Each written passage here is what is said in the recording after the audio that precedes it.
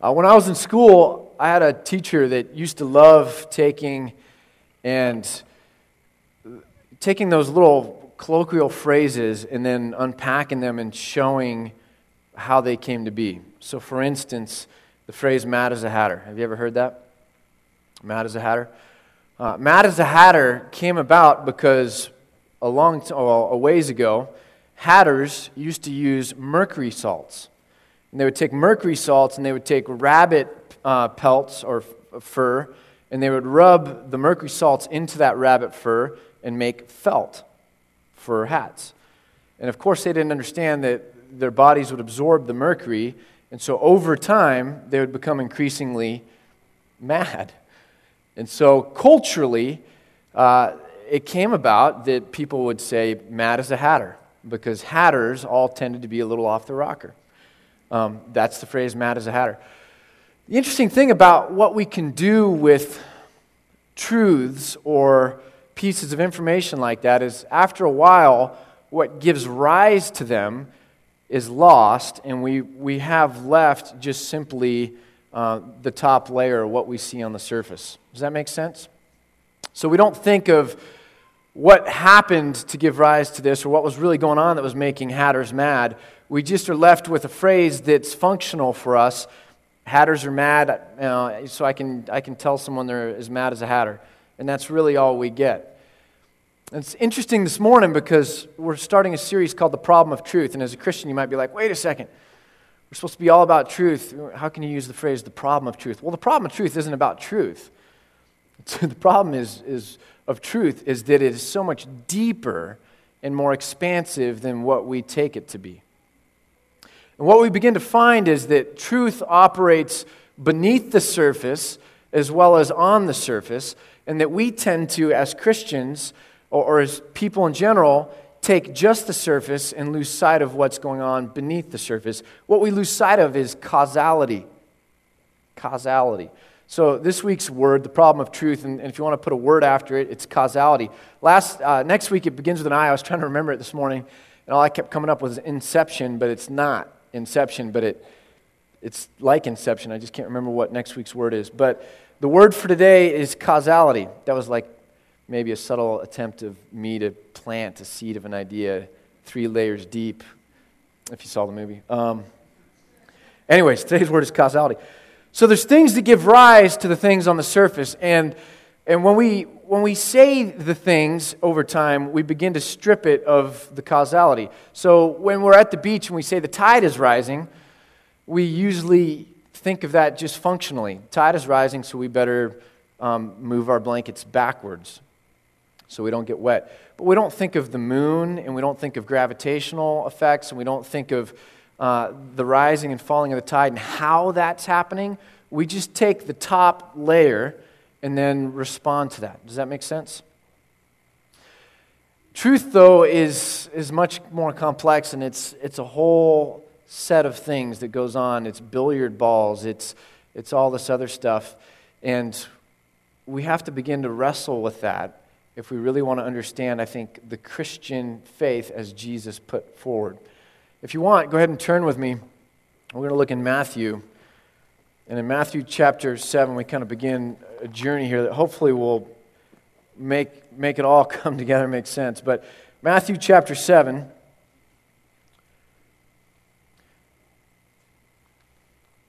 Jesus begins to hit at this. And this is the tail end of the Sermon on the Mount. And in Matthew chapter 7, verse 15, he says this. Matthew 7, verse 15, "Watch out for false prophets.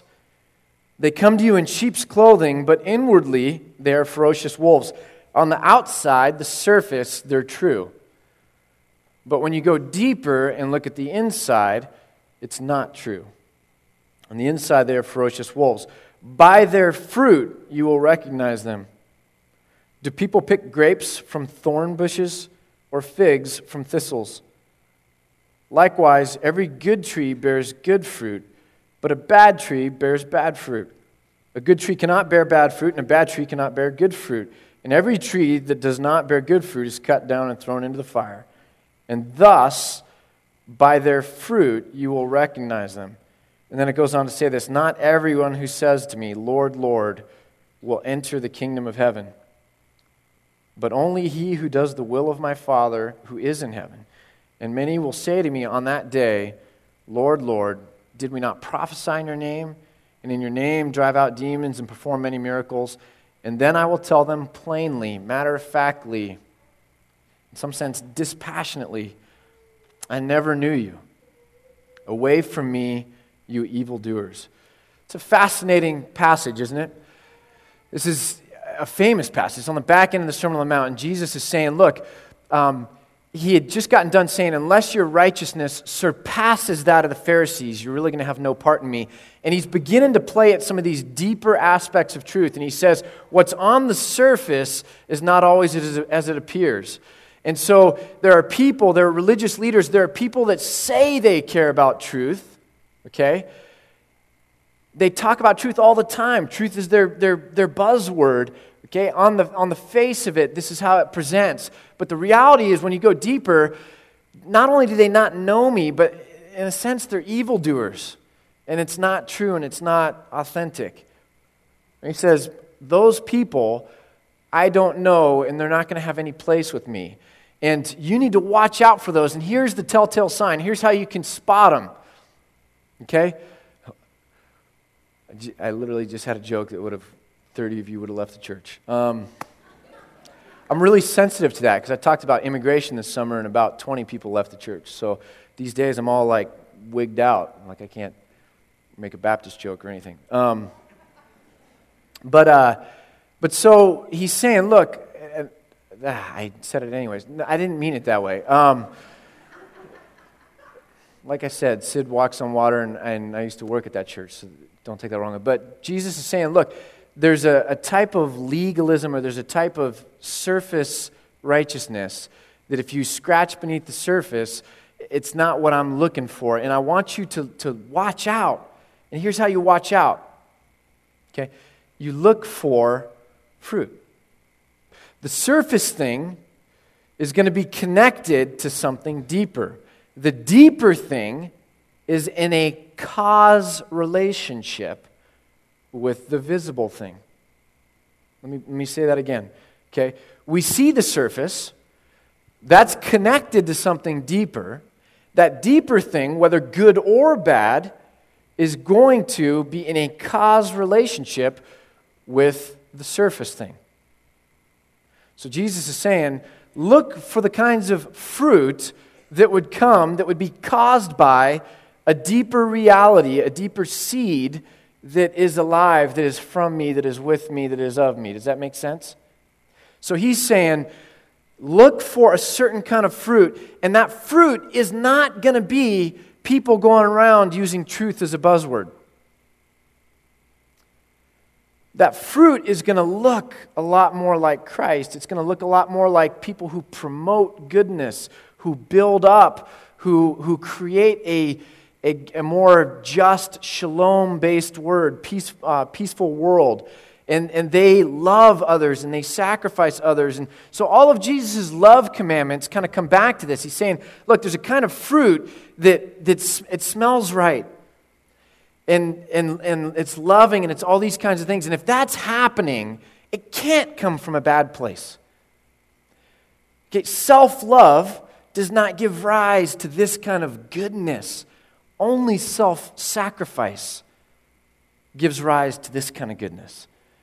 Yet pride or arrogance or hypocrisy or legalism or people going around putting heavy loads, Jesus uses that phrase of the Pharisees, they keep making religion harder and more oppressive and punishing people in some sense and just weighing everyone down. And this, okay, kind of pride that puffs up the leader, that keeps everybody down and weighed down. There's no life-giving grace. This kind of fruit cannot come from dying to self and committing yourself wholeheartedly to God, to following God, to being of the things of God. Those two things don't go together either. So there's a cause relationship between the right kind of heart living in faith and trusting God and being overwhelmed by grace, and how that gives rise to what's on the surface. And so Jesus says we got to look for that. If there's any one thing I want us to grab hold of this morning is to realize that the temptation as Christians is to pick a flower and expect it to still live on the surface. And we can't disconnect truths from where they anchor in. So if you'll turn with me, we'll look at this a little deeper. Matthew 18. Flip a couple pages over. We can't disconnect our doctrine. We can't disconnect our theology from what it is anchored in. Okay? Any more than you can pick a flower and expect it to still live and not wilt. Matthew 18, it says this, verse 21. Peter came to Jesus and he asks about how many times he should forgive somebody. And Jesus tells this parable. He says, therefore the kingdom of heaven, verse 23, is like a king who wanted to settle accounts with his servants. And as he began the settlement, a man who owed him 10,000 talents was brought to him. And since he was not able to pay, the master ordered that he and his wife and his children and all that he had be sold to repay the debt. It's pretty harsh. It's dire. Like, you can't pay it. I'm going to actually take you, turn you into a commodity, and it's going to satisfy the debt. The servant fell on his knees before the king, and he said, be patient with me. He begged, and I will pay back everything. And the servant's master took pity on him. He canceled the debt and let him go.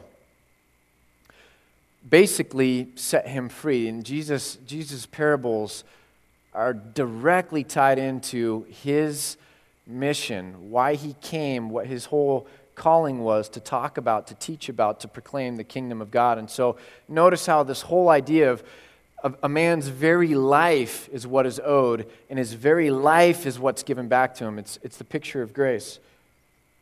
Verse 28, but when the servant went out, he found one of his fellow servants who owed him 100 denarii, like ridiculously less in terms of scale. And he grabbed him, and he began to choke him. And he said, pay back what you owe me.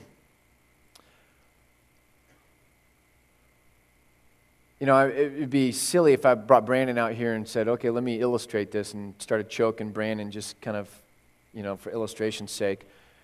But the illustration that this really looks like is when Christians go out and find a sinner and literally choke them and try to punish them and try to berate them and try to stigmatize them and try to label them. And we literally, the body language, anyways.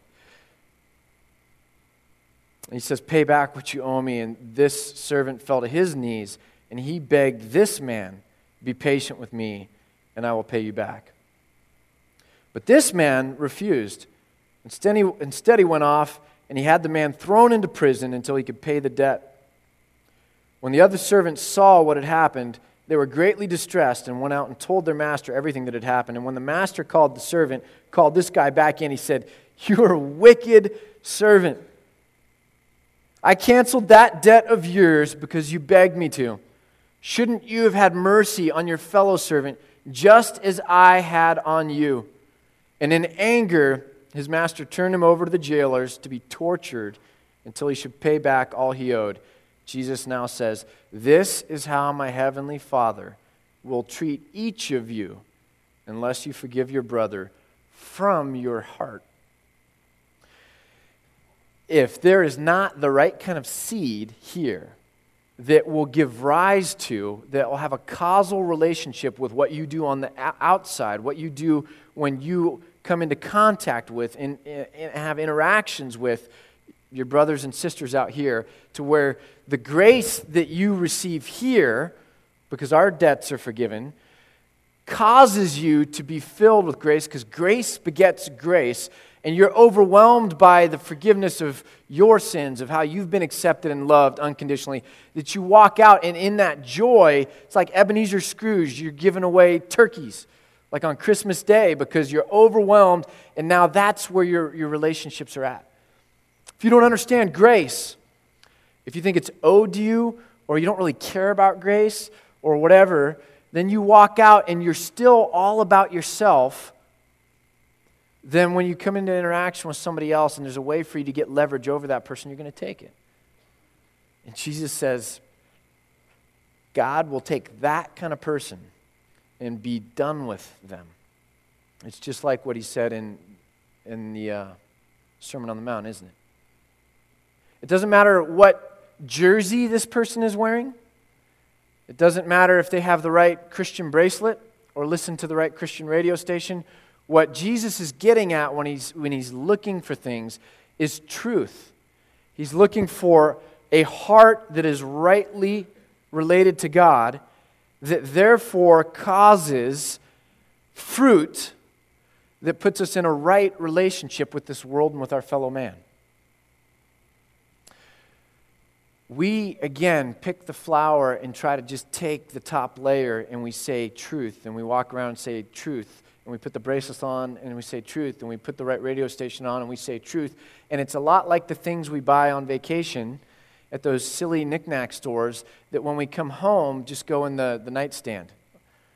I mean, I've had a nightstand my whole life, and there's more junk in my nightstand drawers than you could possibly imagine, because there is no causal relationship from that stuff to anything in my life.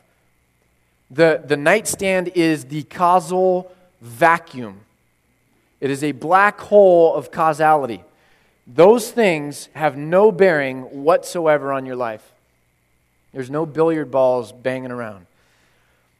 And when we take truth to be propositional truth, that if I give assent that God exists, or that the Bible is true, or that homosexuals are bad, then I'm true.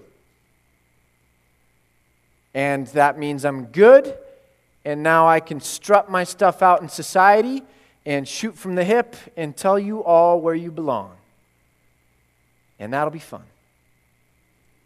And if we take propositional truth like that and snip it off and cut it off and pluck it out from what it's connected to or ought to be connected to, we will end up like the Pharisees. Pharisees cared more about truth, supposedly, than anybody did. Yet Jesus looked at the broken people and said, those are the people I want to be with. Because they're much more acquainted with what's really going on beneath the surface. Their weakness, their need, their dependency, their lostness, their depression, their confusion, their worry. And they are receptive to what I've got to give them. Okay, so I want to take a time out and put another parable of Jesus on this. Matthew chapter 4, or Mark chapter 4, Jesus talks about 4 soils.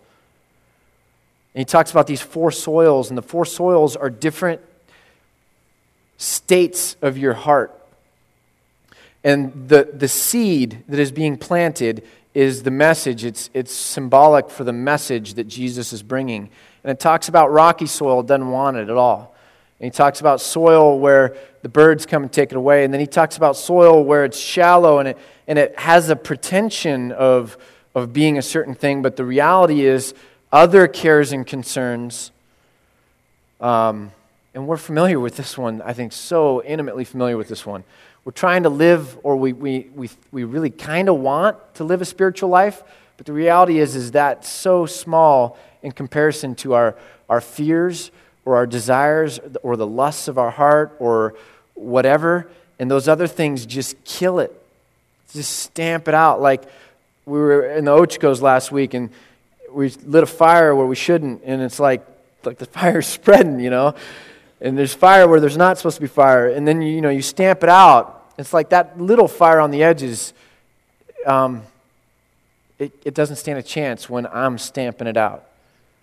And if that's all that's going on with Jesus' message of grace, of forgiveness, of love, if that fire is so small and we're letting all the other things just stomp on it, it's not going to survive. And then the fourth one is the soil, like blessed are the poor in spirit, blessed are the meek, blessed are the persecuted, blessed are basically the folks in the margin that are rough. Blessed are them. Why? Because, man, their heart, their soil is just rich. They're desperate. They're hungry. They're thirsting. I mean, there's an appetite for what God's going to give and what Jesus is doing, and they want it. And that fire or that seed and what it grows is so strong, nothing else can choke it out. So Jesus says, that's the soil, the good soil. And then tying right in with all those other analogies, the causal relationship there of what's really going on in your heart gives rise to fruit, which is that seed grows and produces a crop. The Pharisees just had the surface, and Jesus said, man, there's something so dangerous about them, because after a while, they get so used to taking truth as mental assent to a set of propositions or doctrinal statements and disconnecting it from what's really going on here, that not only are they dangerous because they're going to end up abusing people, like kids with guns without having gun safety. Okay? It's always my analogy because the day I proposed to Tamara, we were in the Ochicos, and she grew up in Prineville. And it was a bad day for me because you're proposing and you want to look like a stud. And we went out and we were shooting shotguns, and I was like, what? And like the whole family just, was diving everywhere and thought I was an idiot and a city slicker and all this. And then literally a half hour later, I was supposed to propose. I did propose. So I don't know, I still remember that. But truth in the hands of a Pharisee is a dangerous thing. Not only because they're going to hurt people, but also because they're going to lead people astray. Because we are impressionable people. And we tend to follow people in authority or people with influence or leaders. And Jesus is like, man, watch out for them. Look for the fruit. Understand what's really going on. And you will know them by their fruit. Because at the core, the soil, grace, gives rise, has a causal relationship with this other stuff. So Jesus says, when I forgive your debts, there's a necessary relationship to how you walk out as to whether you really understood that. So I want to take it down one notch real quick and really, put the thinking caps on here. We sell Christianity pretty cheap. Just pray this prayer and you'll be a Christian. No questions asked. It's like immunity. We'll just grant it to you. All you got to do is sign right here. And then we have this real conundrum of saying, how does the fruit tie into Christian fruit? What it really should look like to be Christ. Like, how does that tie into the fact that all these people are running around now with the label Christian? And then we scratch our heads and we go, well, if we tell them they're supposed to be bearing fruit, it sounds like we're telling them they have to bear fruit to be saved, which sounds like it's not really Christ that saves us, it's our works that save us. Bear with, if you're newer, if you're newer to church, this might be a tall order, okay?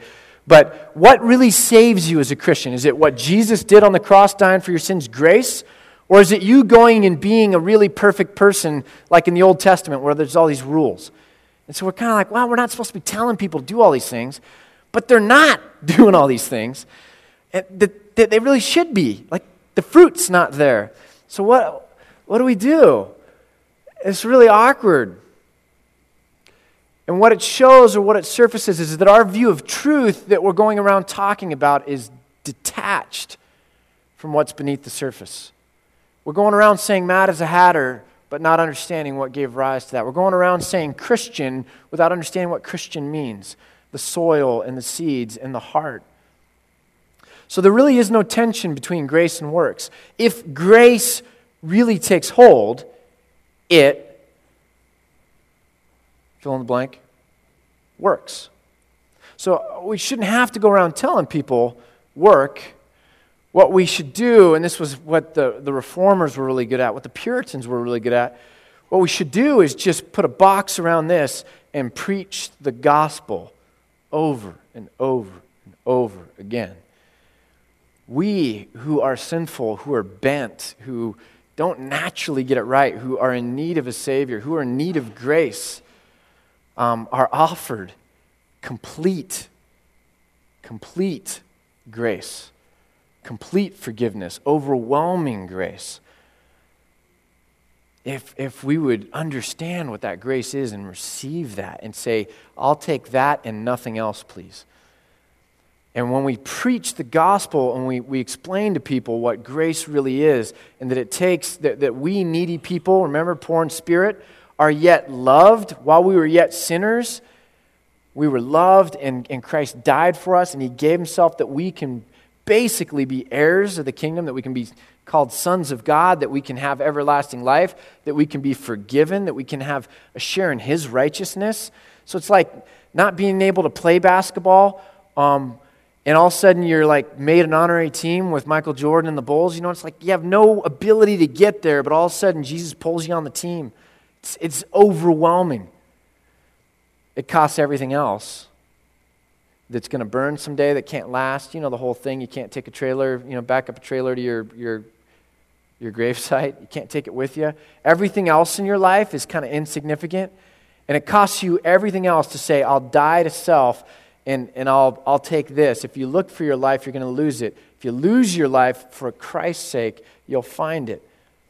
And it's basically saying, I have room to carry this, and I'm going to let go of everything else. I'm going to be baptized into the name of Christ, which literally means I'm being born again. It's symbolic. It's like I'm dying to this other way of doing things, and I'm being raised to this new way where it's not about me. This is where humility comes in. Not about me. I'm going to follow God. God's going to exalt me if He wants to. All I'm doing is clinging onto God. I'm following Christ. I'm putting Christ at the center every day. God, what do you want me to do? How do I most glorify You?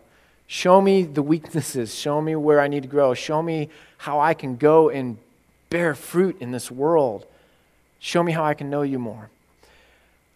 That is the gospel. That gospel, Bonhoeffer used the phrase costly grace. That costly grace, when we make it the dominant fire in our hearts, is in a causal relationship with what's going to happen on this side. It works. Grace begets grace.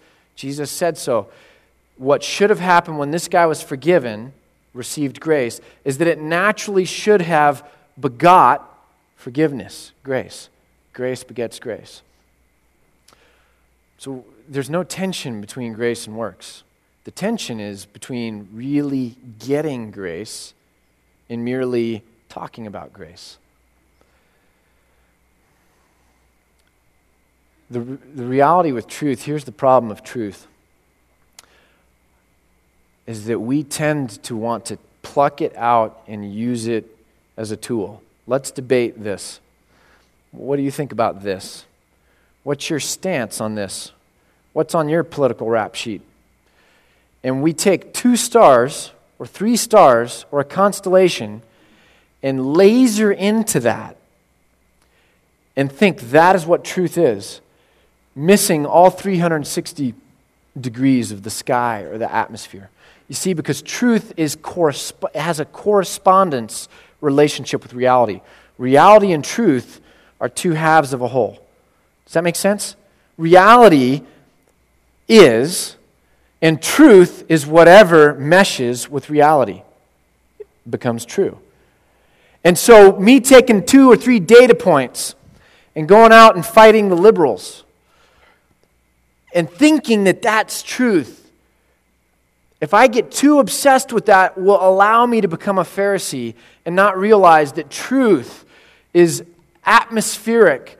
And the real issue with truth is not that person and choking them, but my harmonizing with the atmosphere, with reality,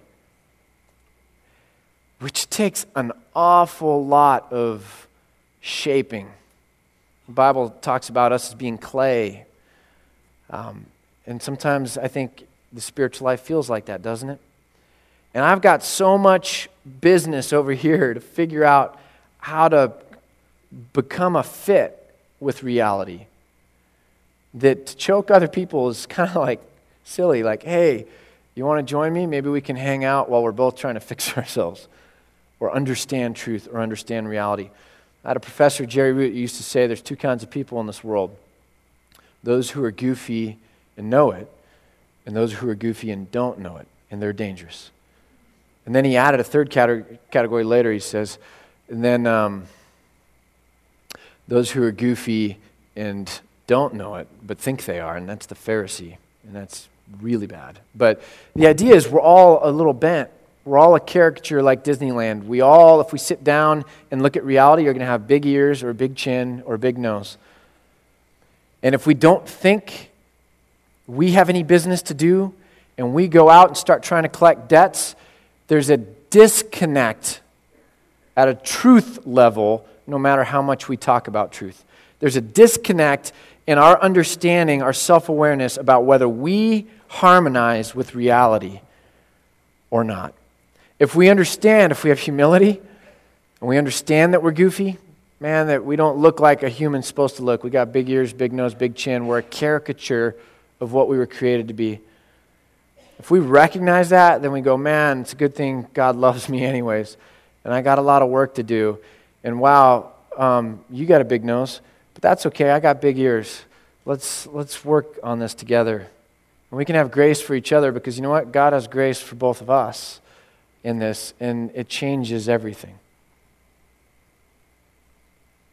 The problem with truth is not that truth is a problem. The problem with truth is that it is so much deeper and broader than what we want it to be, or sometimes we're comfortable with it being. We have to go beneath the surface and really get at the causality of things if we really want to understand the truth that Jesus talks about. So here's a really cool picture. For a long time, I had trouble trying to really understand what does it mean when Jesus says in John 14:6, I am the way and the truth and the life. I mean, truth is a set of propositions, right? It's a set of statements or doctrinal things or whatever. And by the way, doctrinal statements aren't bad, okay? It's a slice of truth. But, you know, my thought was, man, propositions, these sayings, these are true. Like, Jesus is saying, like, I am the way, the truth. Like, man, how do I wrap my mind around that? Jesus is the truth. This whole deeper understanding of truth that involves causality really brings that into harmony for me. Because Jesus is the embodiment of what it looks like to fit with reality. Jesus is true. But because Jesus is not only true, but he's relational, he's a person, it makes it a heck of a lot easier to interface with him and understand reality, understand truth in a relational capacity. The fact that Jesus embodies truth is a beautiful, almost poetic thing that God does. How do we contort ourselves to some inanimate, like, puzzle system that doesn't, like, work with us? I mean, how do we do that? Well, we don't have to. Jesus embodies truth, and he's got grace for us, and he's saying, look, as you interact with me, I am going to help renew you and grow you up and turn you into the right kind of thing that is related to reality in the right kind of way, and therefore will bear the right kind of fruit. John 15, I'm the vine. And if you are connected to me as a branch with the vine, there'll be life force in you. There'll be some kind of organic connection with you that will over time change and bring about a reality in you that fits reality with a capital R. I am truth. I am the truth. And my relationship with you will help shape you so that you become true. Do you know what the word authenticity means? Authentic comes from the Greek. The heart of it is genuine. Why do we all walk around with this little radar detector for what's really authentic? Is that pastor authentic? Is that Christian authentic? Is that church authentic? Is that group of people authentic? That guy that wants to burn a Quran, he doesn't seem authentic. You know what I mean? Like, we might not talk about it, but we're always kind of gritting things out with this idea of authenticity, but we think it's more our own little pet project. We don't know that it really has anything to do with Christianity, but the reality is that thing we've always been acquainted with, that little hunt, that little grid, that little filter for authenticity, is so directly related to what Christianity actually is or ought to be. It's the filter by which we tell if something is genuine, if this fruit matches this fruit, if it passes the smell test. You know what I mean? Smells right. So, John 14:6, I am the way, come to me. I am the truth. Take it all in, digest it. I'm the truth. And I am the life. As you do this, man, it's going to bear this fruit. So Jesus embodies truth. He corresponds to reality. And it's a heck of a lot easier, thank God, to interact with Christ and allow Him to change, influence, affect, shape us than to be left in a cold universe where we have to contort ourselves on our own effort into some kind of a pattern. That's grace. Grace works. Grace changes us. Grace produces truth in us. Grace makes us authentic, genuine.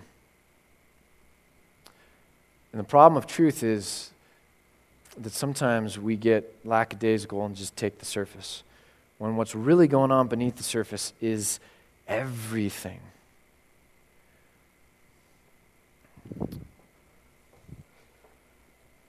Luke 7, if you'll turn there real quick. Luke 7 is a fascinating passage where Jesus gets invited in by one of these Pharisees that has reduced truth down to these little data points. And he's sitting there with this guy who's questioning Jesus, and a woman walks in, a sinner, a messy woman. And everyone knows it. I mean, it's messy enough that she's got a reputation. She walks in, and she brings perfume in verse 38 of chapter 7. She stood behind him and at his feet weeping, and she began to wet his feet with her tears. Then this woman is wiping Jesus' feet with her hair after she's cried on his feet, and she's kissing his feet, and she's perfuming his feet, and she's saying, I am so broken in this. I mean, get the imagery here. I am so needy. I'm so broken. I'm so desirous. I have that fourth kind of soil in my heart. If you'll just give me grace, man, that grace will find a home here. I got no pride. And when the Pharisee who had invited Jesus saw this, if this man were a prophet, if this man knew truth, he would know who is touching him and what kind of woman this is. She is a sinner. She's got big ears. She's a caricature. She's goofy. She's not the way it's supposed to be, like me. And Jesus says, Simon, I have something to tell you. And he goes on, he says, 2 men owed a certain moneylender. One owed him 500 and the other owed him 50. Neither of them had the money to pay him back. So he canceled the debts of both. Now, which do you think will love him more? Simon says, I suppose the one who had the bigger debt. And Jesus says, yeah, you're right. You've judged correctly. And he turns to the woman and he says this, do you see this woman? I came into your house. You did not give me any water for my feet, but she wet my feet with her tears and wiped them with her hair. You did not give me a kiss, but this woman from the time I entered does not stop kissing my feet. You did not put oil on my head, but she has poured perfume on my feet. Therefore, I tell you, her many sins have been forgiven. But he who has been forgiven little loves little. Simon, you're goofy and you don't know it. You think you're this great picture and you don't have much need. So you're in this business of finding a constellation or a couple of stars and trying to debate propositional truths. You don't really understand what needs to happen is grace needs to come into your life. You need to be forgiven. You need to have an interaction with me that will change you. I am truth.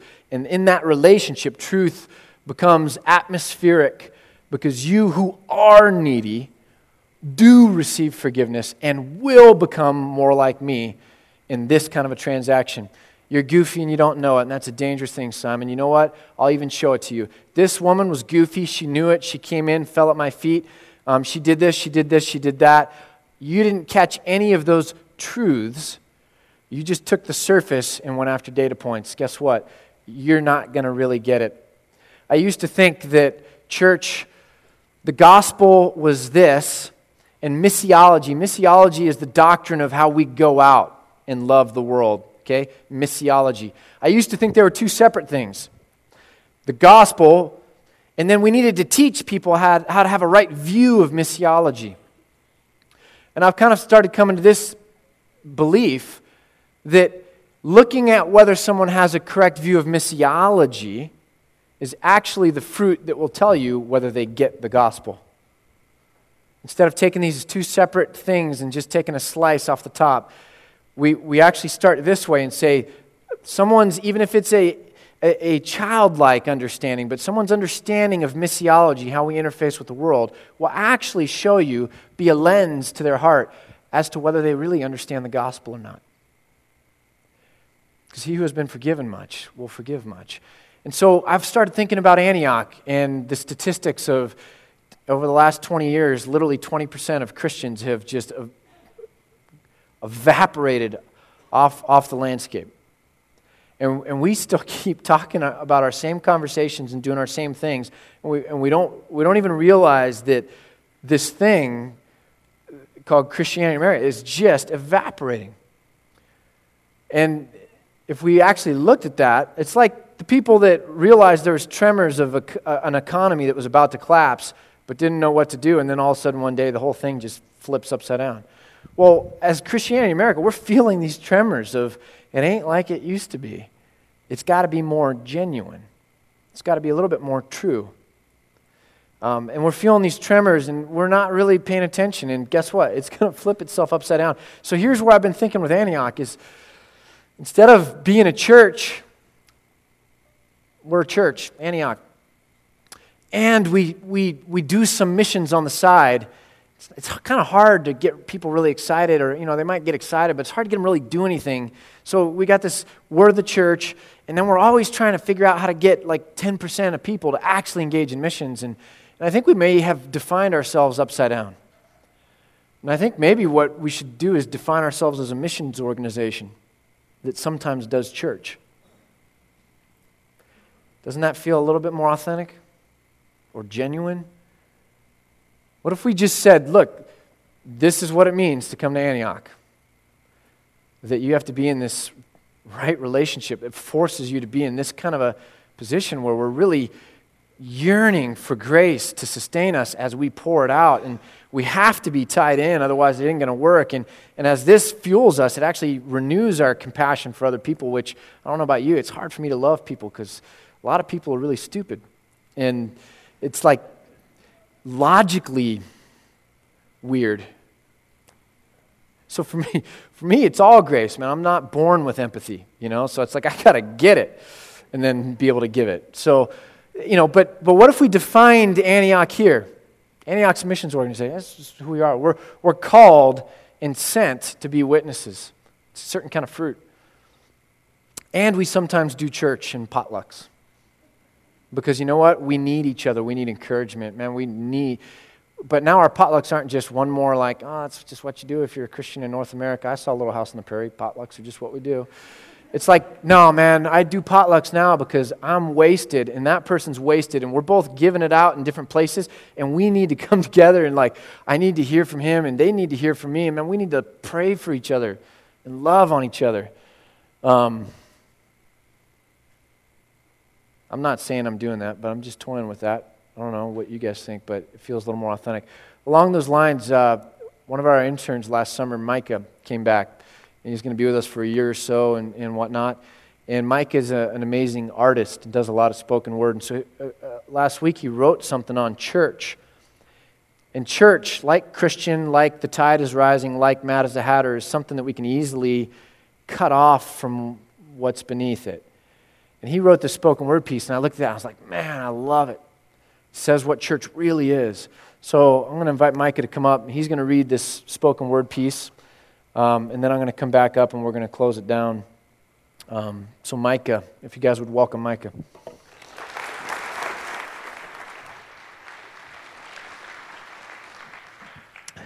This piece is just titled Church Is. Church is not once a week. Church is not Sunday morning, 10 a.m. till, isn't it supposed to end at noon? Why is the pastor still talking? Church is not dropping your kids off in a classroom while you sit in a pew doodling cartoons over announcements you never read, prayer requests for which you never intercede, invitations you never accept, opportunities you always let pass. Church is so much more than that. Church is people, flesh and bones, fingers and toes, individuals with faith in Christ who collectively make up his bride. Church is, sure, I'll give you a ride. Church is, he's not even a Christian. You know that's not right. Church is, let's Google Obadiah and find out why he's in the Bible. Church is, sorry, bro, I know it's 2 a.m., but my wife just cussed me out and I'm about to do something ungodly. Can you pray for me?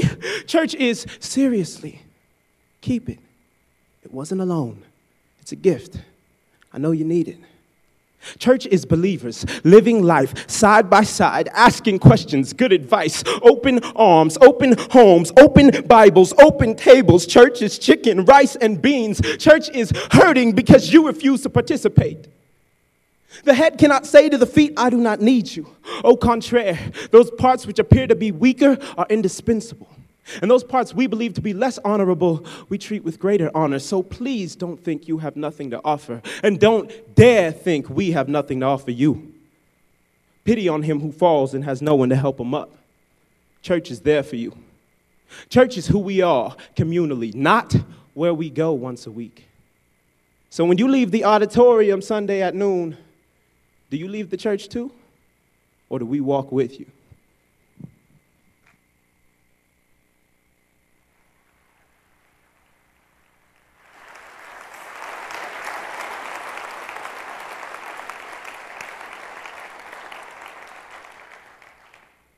It's good to have Micah back. Let me read you Ephesians chapter 4. Ephesians chapter 4 speaks to the church.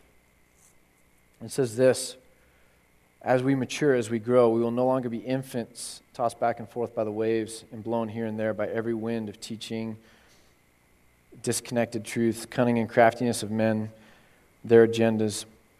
Verse 15, instead, speaking the truth in love, we will in all things grow up from him who is the head, that is Christ. From him the whole body, joined and held together by every supporting ligament, grows and builds itself up in love as each part does its work. Let me read that again. From him, from Christ.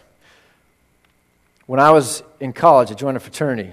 Like my health problems I still have today are from that 3-year period. And I looked for fraternity. I didn't find it. Became a Christian, not because I was looking for fraternity, but because I thought I was going to literally die in 2 years. The doctor told me that. And I began to really ask, is there a God? And I began to read and reasoned my way to understanding, and then one day met God. But it was kind of a cool thing. So now all of a sudden I lost my whole social network. And so I went looking for fraternity again. I went looking in the Christian groups. First couple months, man, I worshiped the other Christians. Like, man, these people have lived Christianity and da-da-da. Couple months in, I just realized, man, they just were too geeky to get into a fraternity, so they became like involved in these Christian groups. And their Christian groups was just a surrogate for like a fraternity. But there wasn't really anything of Christ in it. There's examples in the Bible of good churches and bad churches. I think we can look around in America and find examples of good churches and bad churches. We all, though, universally walk around with a hunger for fraternity, looking for authenticity, passionately desiring and craving what is genuine. I mean, don't we? I mean, we really want to belong somewhere where it's just different and it's dynamic and it just blows your mind. We all want that. We all hunger for it. We don't find it hardly anywhere. From him, from Christ, the whole body, joined and held together by every supporting ligament, grows and builds itself up, becomes a fraternity. It grows and builds itself up in love as each part does its work. The deeper slice of church is that as we are connected to Christ, all of us, with Him at the center, in this metaphor, Him as the head, when we're all connected there, and as we do our work, taking from here, being informed by truth, and going out in this world in love, and as everyone, all of us, does our work with Christ at the center, this thing knits itself together. My kids were making those friendship bracelets this summer on vacation, with the little plastic things that go for, and you pull them all tight, and it looks really cool. You don't pull it tight, it's like all loose and awkward, It will be pulled tight and be right. It'll be fraternity as we are connected to Christ at a deeper level. And then as we are informed by that and work itself out at this practical level. So I'm going to introduce our time. We only have time for special music, which is taking our offering. I'm going to do something to intro special music I haven't done before. I'm just going to list ways you can be involved in this fraternity, this body with Christ as the head. This is not an exhaustive list, but everybody should have a ministry in the world, in the church, and a mission in the world. I honestly believe that. If we're going to be vitally connected to this thing and we're all doing our part, we're going to have a ministry in the church and we're going to have a mission in the world. So here's a couple things, and then I'll kick it over to offering. For Sunday mornings, if you like to affirm people, man, we need good greeters. Nothing's worse than coming into a church when someone's trying to shake your hand with a scowl. If you're good at assisting people, you're extroverted, we fill these seats. There's no center aisle. We need people that are actually actively involved in helping other people find their seats. There's a lot of families. You know how hard it is to find 5 seats in a row? We need ushers. If you like to serve, money is really tight at the church, which means our food table is looking really sparse on Sunday mornings. If you like to bake, if you like to cook, if you like hospitality, we really could use you serving. If you like to protect, there's a lot of creepy people out there, and we have a security team here for that reason. And we want to protect our kids. And if you're a protector, we'd love you to join that security team. Linda has the world's greatest kids ministry going on here. Honestly does. She wants dads to do the setup so that the moms can come in and actually focus on kids. It means you can still be in here, dads. It means you don't even have to work with kids, dads. All you got to do is get here at 8:15 and set up. Do it with your middle school son. Use it as discipleship. But she needs a whole team of dads that are just willing to set up once a month. She needs people that will lock into visitor kids, because visitor kids are terrified of churches. And she just wants a whole team of people that they come on Sunday mornings, and their whole role is dialing into that visitor kid and making that kid feel loved. I mean, isn't that cool? If you have a heart for that, maybe you could do that. Linda actually needs a seamstress. So you might be sitting there going, man, I don't know how to sew. I don't know how to do anything with my sewing. She actually needs a seamstress. She needs someone that'll shop during the week for kids ministry. All you got to do is, while you're shopping, shop for kids ministry. How easy is that? You think, man, I got kids. I don't have the time to help. Just shop.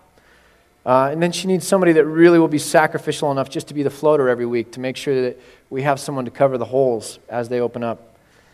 If you are someone that takes initiative, start a small group. If you literally can get your own small group started, like, we can't fill it for you. You got to go find people here and fill your small group, especially if you're from Prineville or Sisters or Sun River. We have people that drive in from those places, and we need some small groups out there. So if you're somebody that knows how to take initiative and you're an extrovert, man, we need you to do a small group. If you're creative, start a ministry. If you're a leader, come talk to me. We are desperately in need of high-capacity leaders. I'll give you a coffee.